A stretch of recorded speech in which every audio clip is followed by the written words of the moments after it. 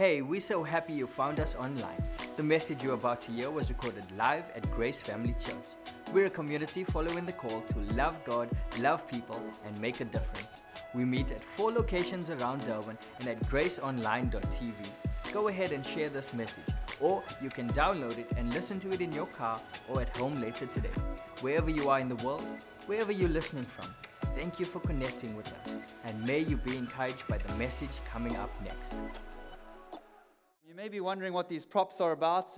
They will make sense in a bit. Matt's thumb is a direct result of that spear that he made, and there's still some blood on it. But, hello, why don't you turn to someone and say, how's it? Say hello, say, hope you had a good weekend. Give them a high five, a handshake. There we go. All right. Now, I want to try to make this a little interactive, so kind of roll with me here. The title for my message this evening is Stressed Out Saul. Turn to someone and say, you look stressed out, bro. Joking, not joking. But I want to tell you the story of Saul, King Saul, a character in the Bible maybe you're familiar with. And King Saul in the beginning was a hero. I mean, he did incredible things for the kingdom of God, for the people of Israel. And one of the first things he did as a king, he was so kind of open-hearted. His first act of king was to forgive his enemies. And so this is what Saul was like. But unfortunately, as time went on, and you can read the story, and we'll read a little bit tonight, but Saul became impatient. He started taking matters into his own hands. In a campaign against the Philistines, he refused to listen to the prophet Samuel that God was speaking to him through. And he begins to kind of, ignore the promptings of God and the counsel of others. In one instance, instead of killing all the livestock as God had instructed him to do, he and his men kept the best for themselves. The scripture says they took whatever was pleasing to them. Maybe it was because they were afraid if they didn't do that, then they wouldn't have enough for themselves. I'm not sure.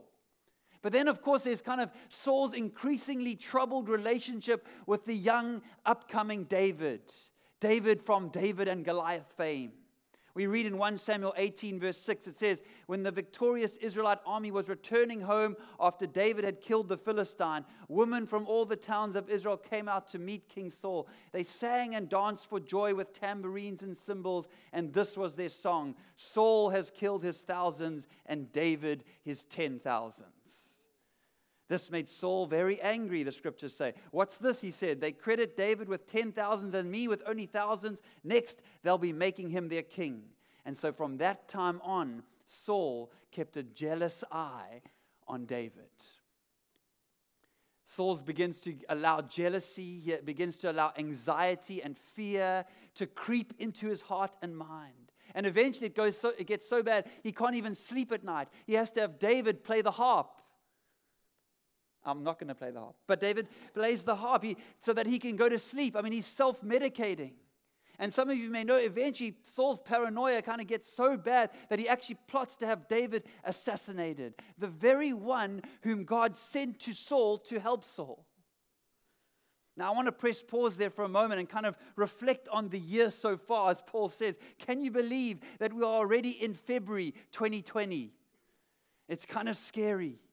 And like I said a few weeks ago, while certainly a new year can bring about a sense of hope and expectation that this year can be better than the last, it also, as I've said, it can bring about a sense of anxiety, a sense of stress.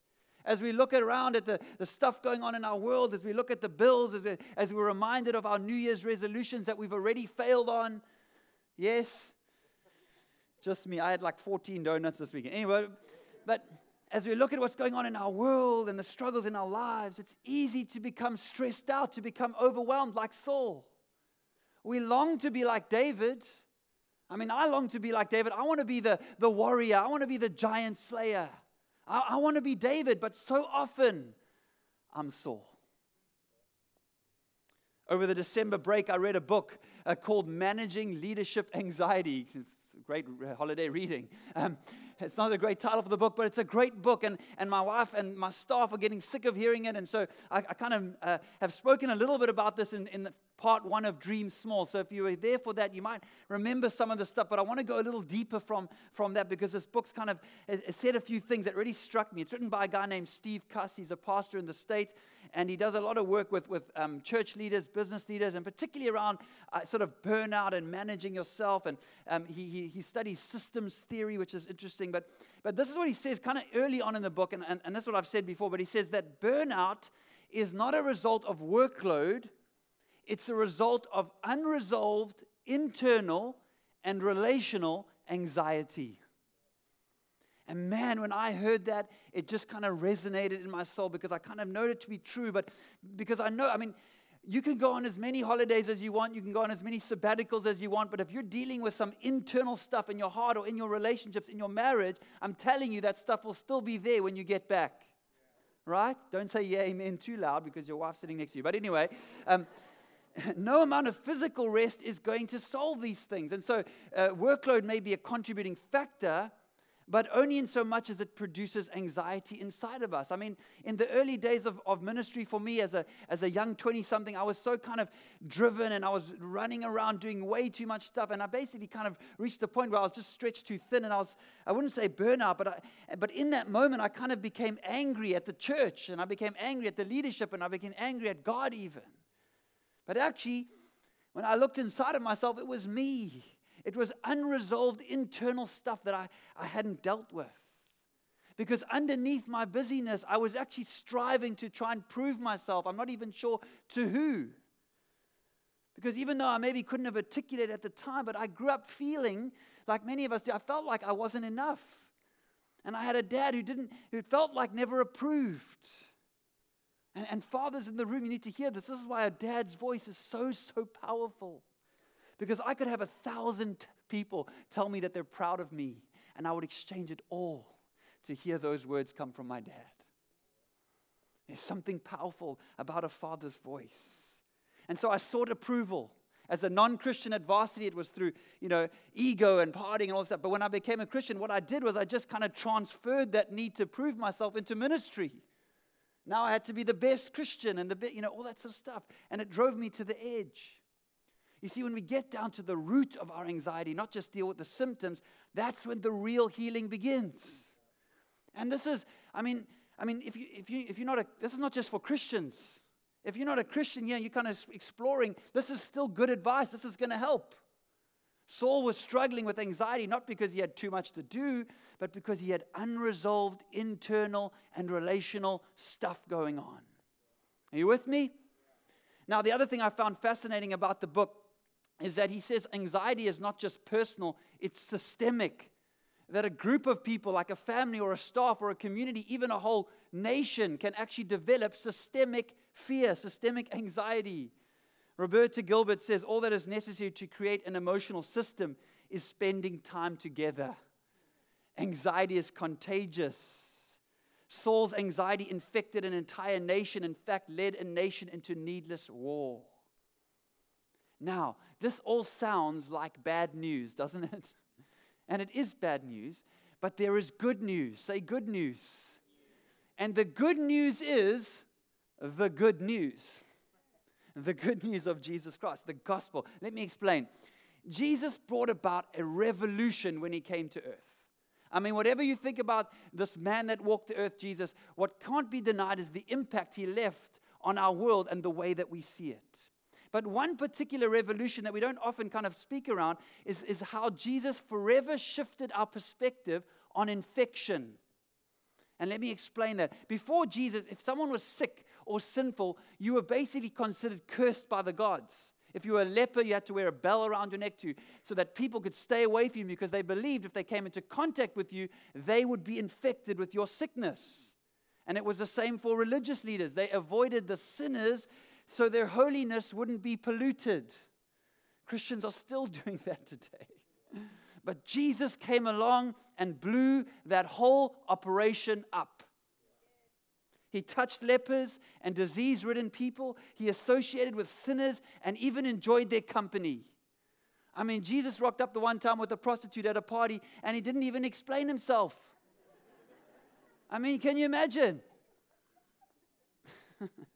Jesus forever changed the perception of infection and sin transfer, because when Jesus, the healthy and the holy man, touched the sick, and when he lived in close proximity to sinners, he infected them.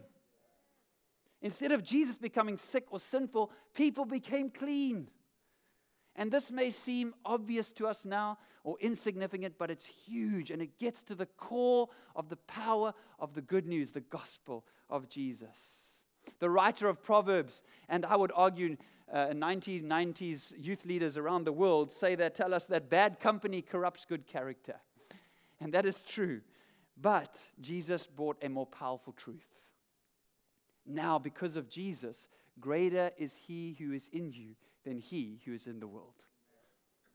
He showed us the incredible power of the gospel, that health can infect ill health rather than the other way around. And this is the amazing thing about systems theory, because not everyone in the system has to change in order to bring change to the system. Not everyone has to be on board. Let me give you an example. Let's say, for example, Jess and I are stuck in unhealthy patterns of conflict resolution, my wife. Hypothetically speaking, just imagine how crazy that would be. But, okay, we're stuck in these unhealthy, and generally what happens with Jess and I, you guys know this, she ramps up, she's the rhino, I'm the hedgehog. She gets fired up in all the emotion, and I just, curl into a ball, stick my spikes out, okay? I'm like Elsa from Frozen. I can freeze the house out, okay? I can just get all cold. I don't mind the cold, I'm not going to sing, but, the cold doesn't bother me anyway. Flick my hair, okay? Anyway, so this is what happens. Now we get into a jam. And here's the thing. If I respond, not if she responds, if I respond in a different spirit, if I respond in an opposite spirit, even if she's ramping up and going crazy, if I respond with warmth and with kindness, she has to adjust. The system has to adjust.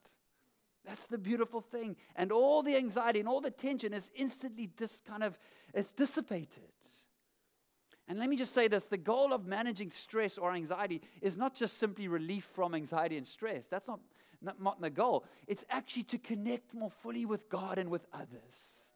We say love God, love people, and here's the reality, I certainly know for me, when I'm anxiety, when I'm stressed out, I can't connect with other people. If I'm so busy worried about what they're going to think about me and how am I sounding and what, then I'm unable to see the person in front of me, and I'm unable to ask the question, what might God be doing here? Because I'm so preoccupied with my own anxiety. But the good news in that is that as followers of Christ, for those of us in the room who call ourselves Christians, we can because of that, we can reframe anxiety as an early warning sign. I love what Steve Cuss says in the book. He says, anxiety is just an early detection system that we're depending on something other than God for our well-being. Wow. That we're depending on something other than God. And so, like I said, check your dashboard in week 1 of Dream Small. And what that means is if you're driving a car and there's a light flashing, what you're going to do, you're going to pull over the car and figure out what's going on. And so next time you start to feel stress, you start to feel anxiety building up, ask yourself, what's underneath that? What's going on? Take a step back. It's an early warning sign that we're trusting in something other than God. The thing that we think we need in the moment, and if we don't get it, we become anxious. And that anxiety blocks our capacity to encounter the grace of God in that moment. So the example, I'm stressed out about money in 2020. Prices are going up, economy's going down, things are tight, there's not going to be enough. Well, actually underneath that is a much deeper fear that I'm not going to have enough. And underneath that is an even deeper one, that maybe God will not provide all that I need. Right? And that's hard to see in the mirror, but it's there. So what do? We ramp up. And we take matters into our own hands, and we check our budget, 100 more times, and we figure it out, and we, do some stuff, and we stress, and we get irritated. Like I said, I get irritated with my wife when she buys an extra slab of chocolate in our grocery bill.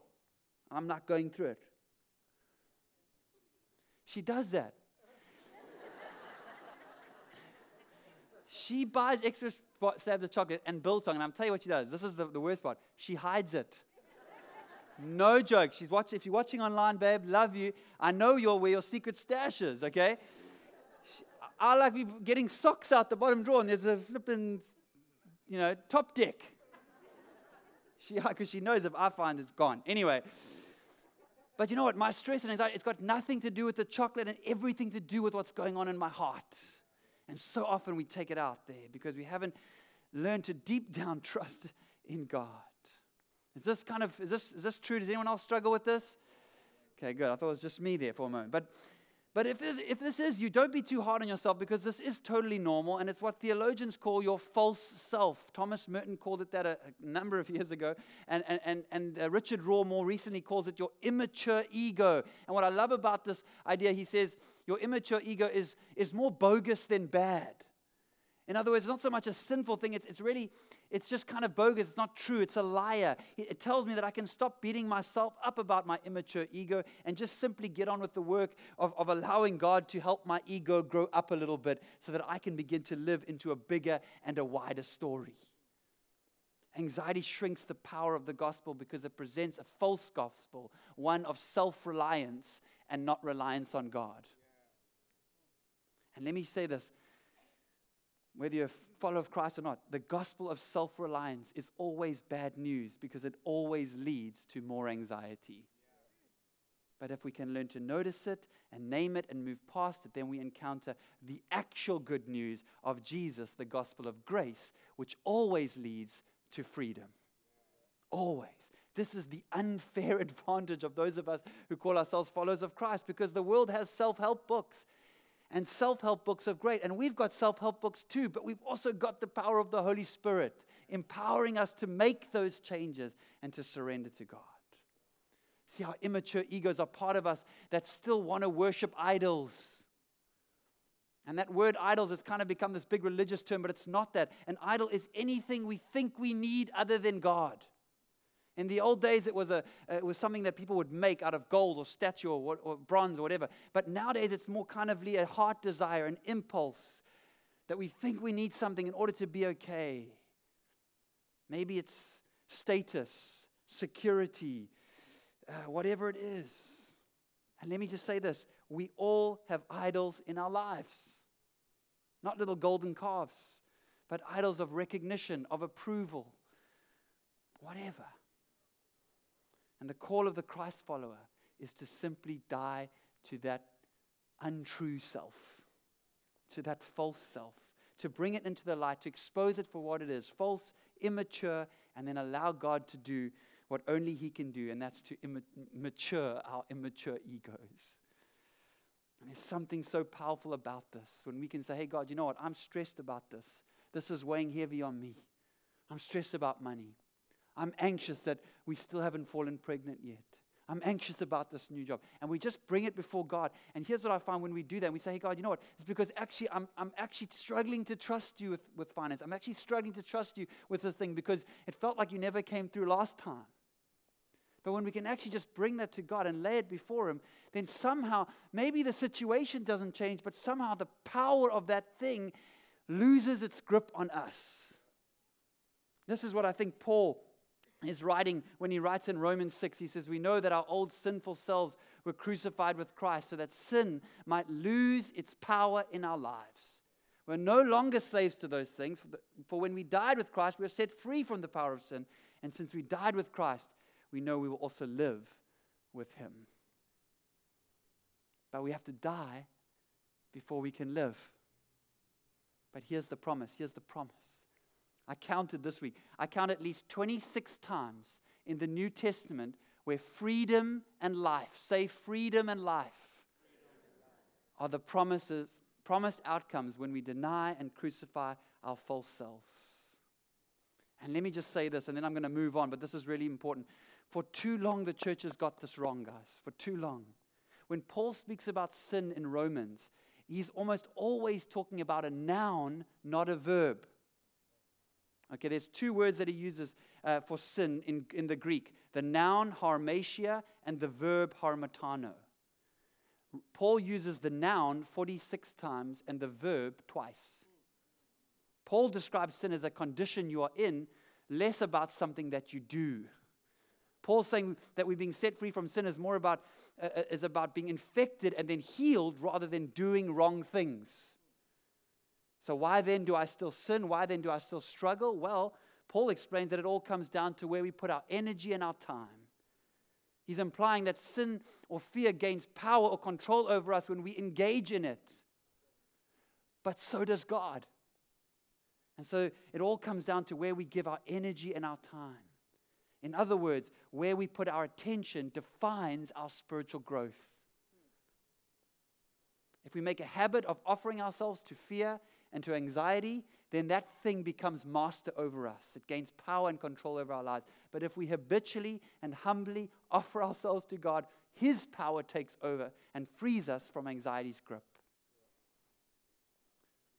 I think for too many years we've mistakenly taught that God kills and God gives life, but I don't think that's what Paul taught. Paul wasn't saying that God punishes us when we sin. Paul was saying that sin punishes us when we sin. That the reason to not live in sin isn't so much about disappointing God or angering God. God is not angry. It's the reason to avoid sin at all costs is to avoid sin's price, which is always death. And that can be a literal death, but most often it kills the things we love. A relationship, our integrity, our capacity to look at someone in the eyes. Sin is on the prowl looking to destroy, but God is in the life-giving business. Now, one final remark, and then we're going to move on. As you seek to attempt to mature your egos, please be kind and gentle with yourself. I mean, the process is a lifelong journey, so you don't have to be a jerk about it. But I'm absolutely convinced that every single one of us in this room has the capacity to bravely die to our weaknesses and discover life on the other side of our assumptions and our fears and our anxieties. And that really is my heart for every single one in this room and watching online. Amen? Okay, so I know that's a lot. I kind of bombarded you with a whole bunch of information, and if you don't pick up all of it, that's fine, but maybe there's just one or two points that God has kind of drawn up to you or brought up to your heart and mind. I just want you to kind of sit on that thing, and then I'm going to turn now to, well, how do we actually do this? Because that's the question, right? Well, and this sounds great, but how? How do I overcome my false self? Well, I want to turn back to the story of Saul. And with the rest of our time together, look at one particular incident that took place between Saul and David that I think can give us some clues in how we manage our own anxiety and trust in God in the midst of whatever it is that's going on in our world. And so I heard this message from a church in the States that I never really saw this interaction in this light before, but I want to read to you from 1 Samuel 19, verse 9 to 10. It says this, "But then a black mood from God settled over Saul and took control of him." Ever had a black mood? I feel like I have a black mood every Monday. I give everything on Sunday. I'm not even sure if I'm a Christian on Monday. Have you ever had I kind of had that mood? Well, this is Saul, and he's in the midst of this, struggling with this jealousy with David. It says he was sitting at home, his spear in his hand, while David was playing music. Suddenly Saul tried to skewer David with his spear, but David ducked. The spear stuck in the wall, and David got away. Now, it may feel like kind of a small incident, only a few lines in the story, but I think this has significant relevance for you and I this evening in terms of how we manage and deal with the stress that is inevitable in our world and in our lives. So let's first look at Saul. First of all, it's easy to think that God abandoned Saul. And while the scriptures do say that God removed his favor from Saul, that doesn't mean that God stopped loving Saul. He never stopped loving Saul. He never stops loving us. And I felt like God kind of reminded me to tell someone here this evening, maybe you feel like God has abandoned you or taken his favor off of you. And I'm here to remind you, God still loves you. And God has a plan for your life. The problem with Saul was that he was so consumed by his anxiety, he couldn't recognize what God was doing. That God was actually trying to help Saul by bringing David into his life. But when I'm so busy fighting within myself and fighting against the very thing that God is trying to use in my life, and slinging spears at the very thing. And I thought about that. I thought about the story, and I thought, how many times in my own life have I tried to kill the very thing that God is trying to use in my life? That season that I'm going through. We just try to rush through it when God is doing such deep work. So Saul hurls the spear. And David has a choice. Let me just say, this spear is deadly. Okay? I bought a really nice, cool Zulu spear down the south coast I was going to bring to the service, and I forgot it. And so Matt, like 5 minutes before the service, put this thing together. I think it's awesome. It's deadly. Stand back. Okay? I mean, this thing is serrated. It's got blood on it. It's got glue that hasn't even dried yet. It's just awesome. Okay, the harp is from a lady in our church who actually plays the harps. I'm not going to try and attempt to even touch that thing because I'm scared of it. Okay. But Saul hurls the spear. David has a choice, and so do each of us. Saul, in his attempt to spear David, to skewer David, he hits the wall behind David. David ducks. Saul has his hand on the spear. David has his hand on the harp. You with me? The Message version I read to you now doesn't say he had his hand on the harp. Most versions say something about a harp, or he had his hand on the lyre. It's a string instrument.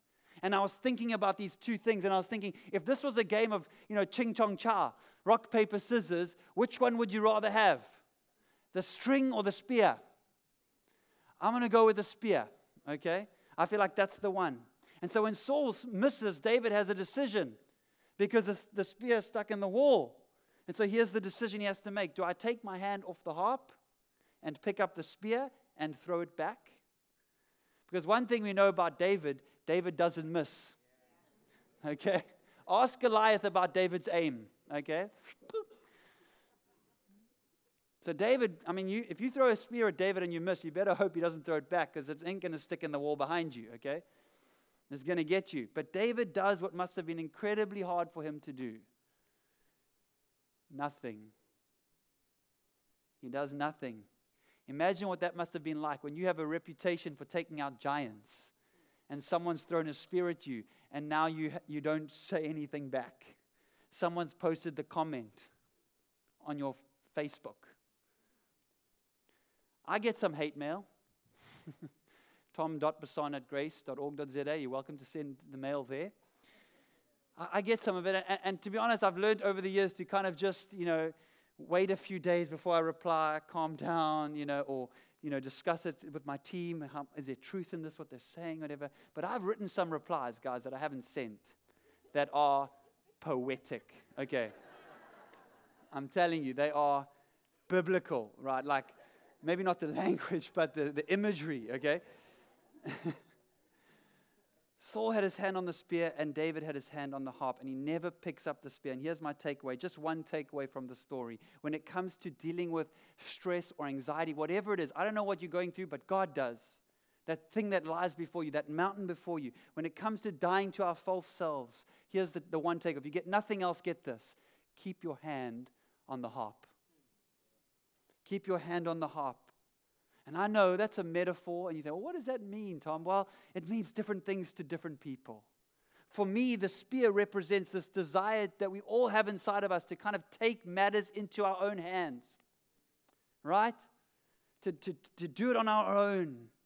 And that's a self-reliance path that will always lead to death. While the harp represents our capacity to trust. To trust. To let go of our false selves, to let go of the idols, these things that we think we need other than God. Keeping your hand on the harp, for some of you, it may mean letting go of your past. It may mean letting go of what they said about you or the lie you've believed about yourself for too long. For others, it may be around meditation and prayer. Learning to fix our eyes on God while the spears are flying overhead. Perhaps it's simply slowing down long enough to notice what is going on inside of us. Perhaps for some, it means pursuing faith. Maybe you're here and you're skeptical about the whole Jesus church thing. Well, go do the Alpha course. It's a safe place. We had over 500 people at our campuses and 180 meeting in Westfield Prison going through the Alpha course. All started on Wednesday. And most of those people are not Christians. They're kind of there to explore what faith is about. Ask the big questions. Maybe that's the next step for you. Maybe it's coming on Engage and kind of getting connected. You've been coming for a while, but you haven't really got stuck in. For others, it may mean seeking wise counsel. Or perhaps it's worship. I love this. Saul had a weapon. David just had an instrument. But maybe, oh, your worship people are going to love this. Maybe worship is a weapon. Woo, yeah, all the worship people. Yes. Why don't we sing more songs on Sunday? Jess, my wife, spoke about spiritual pathways a few weeks ago and how some of us have a natural inclination to singing. And, we love it when the song goes on and on and on. And I don't have that pathway. I'm saying, when is this going to end? When is this going to end? I want to get to the preach, But if worship is a pathway, and even if it's not, lean into it. Use worship as a weapon. Keep your hand on the harp when you're feeling stressed out and overwhelmed, not enough, worn out. Put a song on in your car and just belt it out. Just keep your eyes open, that's all.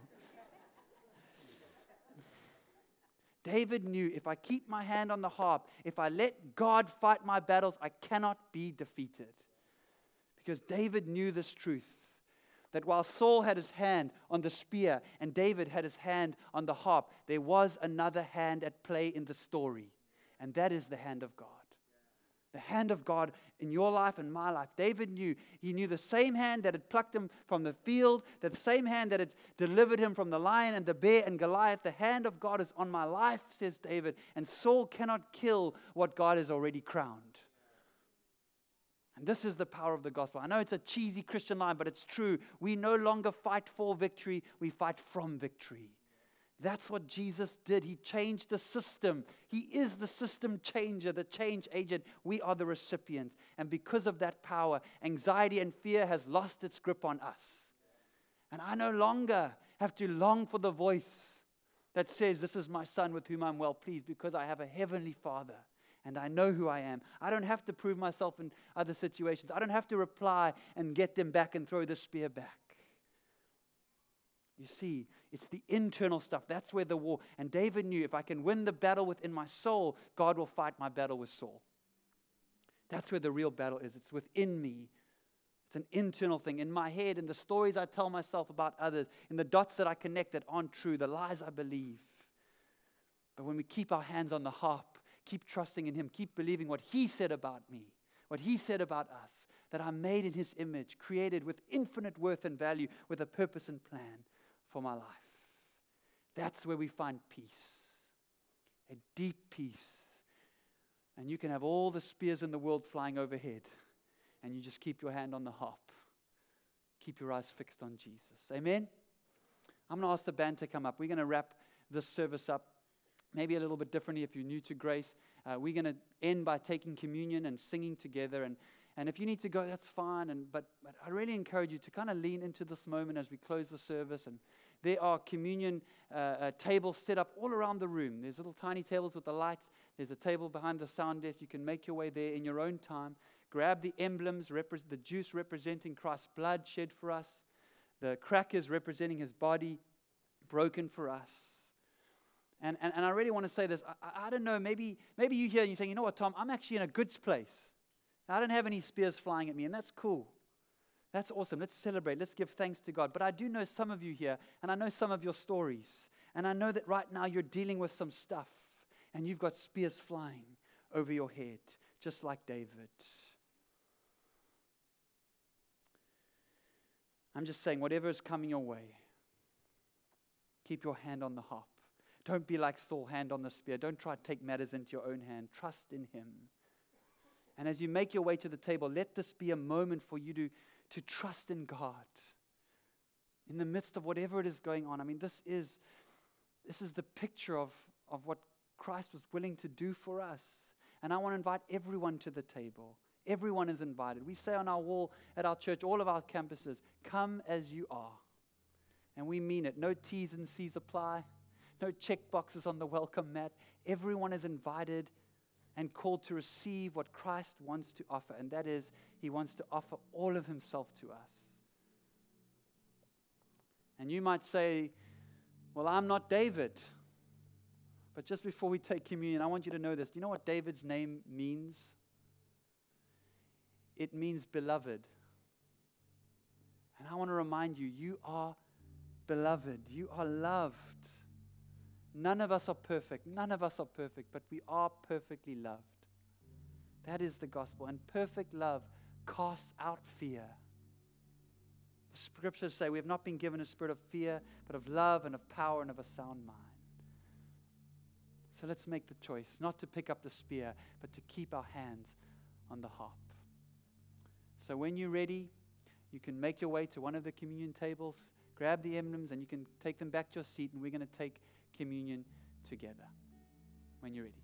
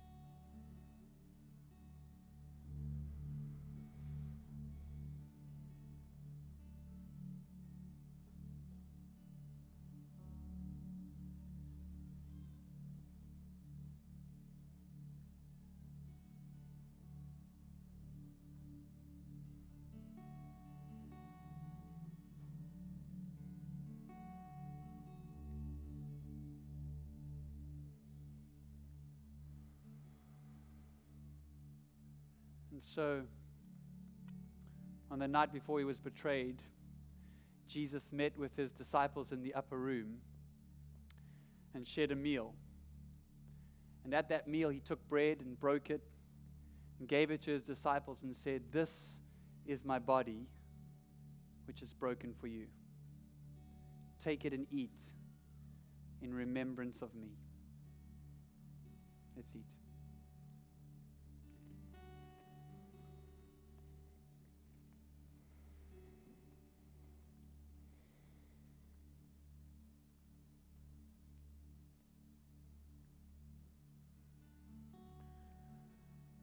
When the supper was ended, again Jesus gave thanks to God, and he took a cup of wine and said to his disciples, "This is my blood, the blood of the new covenant.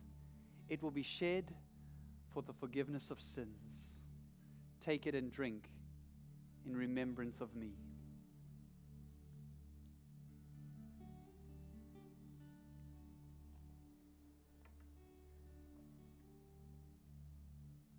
Won't you stand? We're going to pray. Father, we thank you that you changed the system. You brought a revolution that transforms us from the inside out, not by effort, not by works, but because of what you've already done. And we grab hold of that. We thank you for the cross. We thank you for the resurrection and the life. I'll end with this, Psalm 59, which David wrote, by the way. David wrote while he was being pursued by his enemies, and he says this, "You are my strength. I watch for you, you God, are my fortress, my God on whom I can rely." And then I love verse 11. He says this, "But do not kill them, the enemies, Lord our shield." Lord our shield. You see, David did have a weapon, guys. He had a weapon because when Saul's spears started flying, David got behind his shield. So if you have some spears flying at you, I just lift up every spear in this place, every challenge, every obstacle, every marital breakdown, relationship breakdown, untruth we believe, habits we can't shake, idols we're trusting in.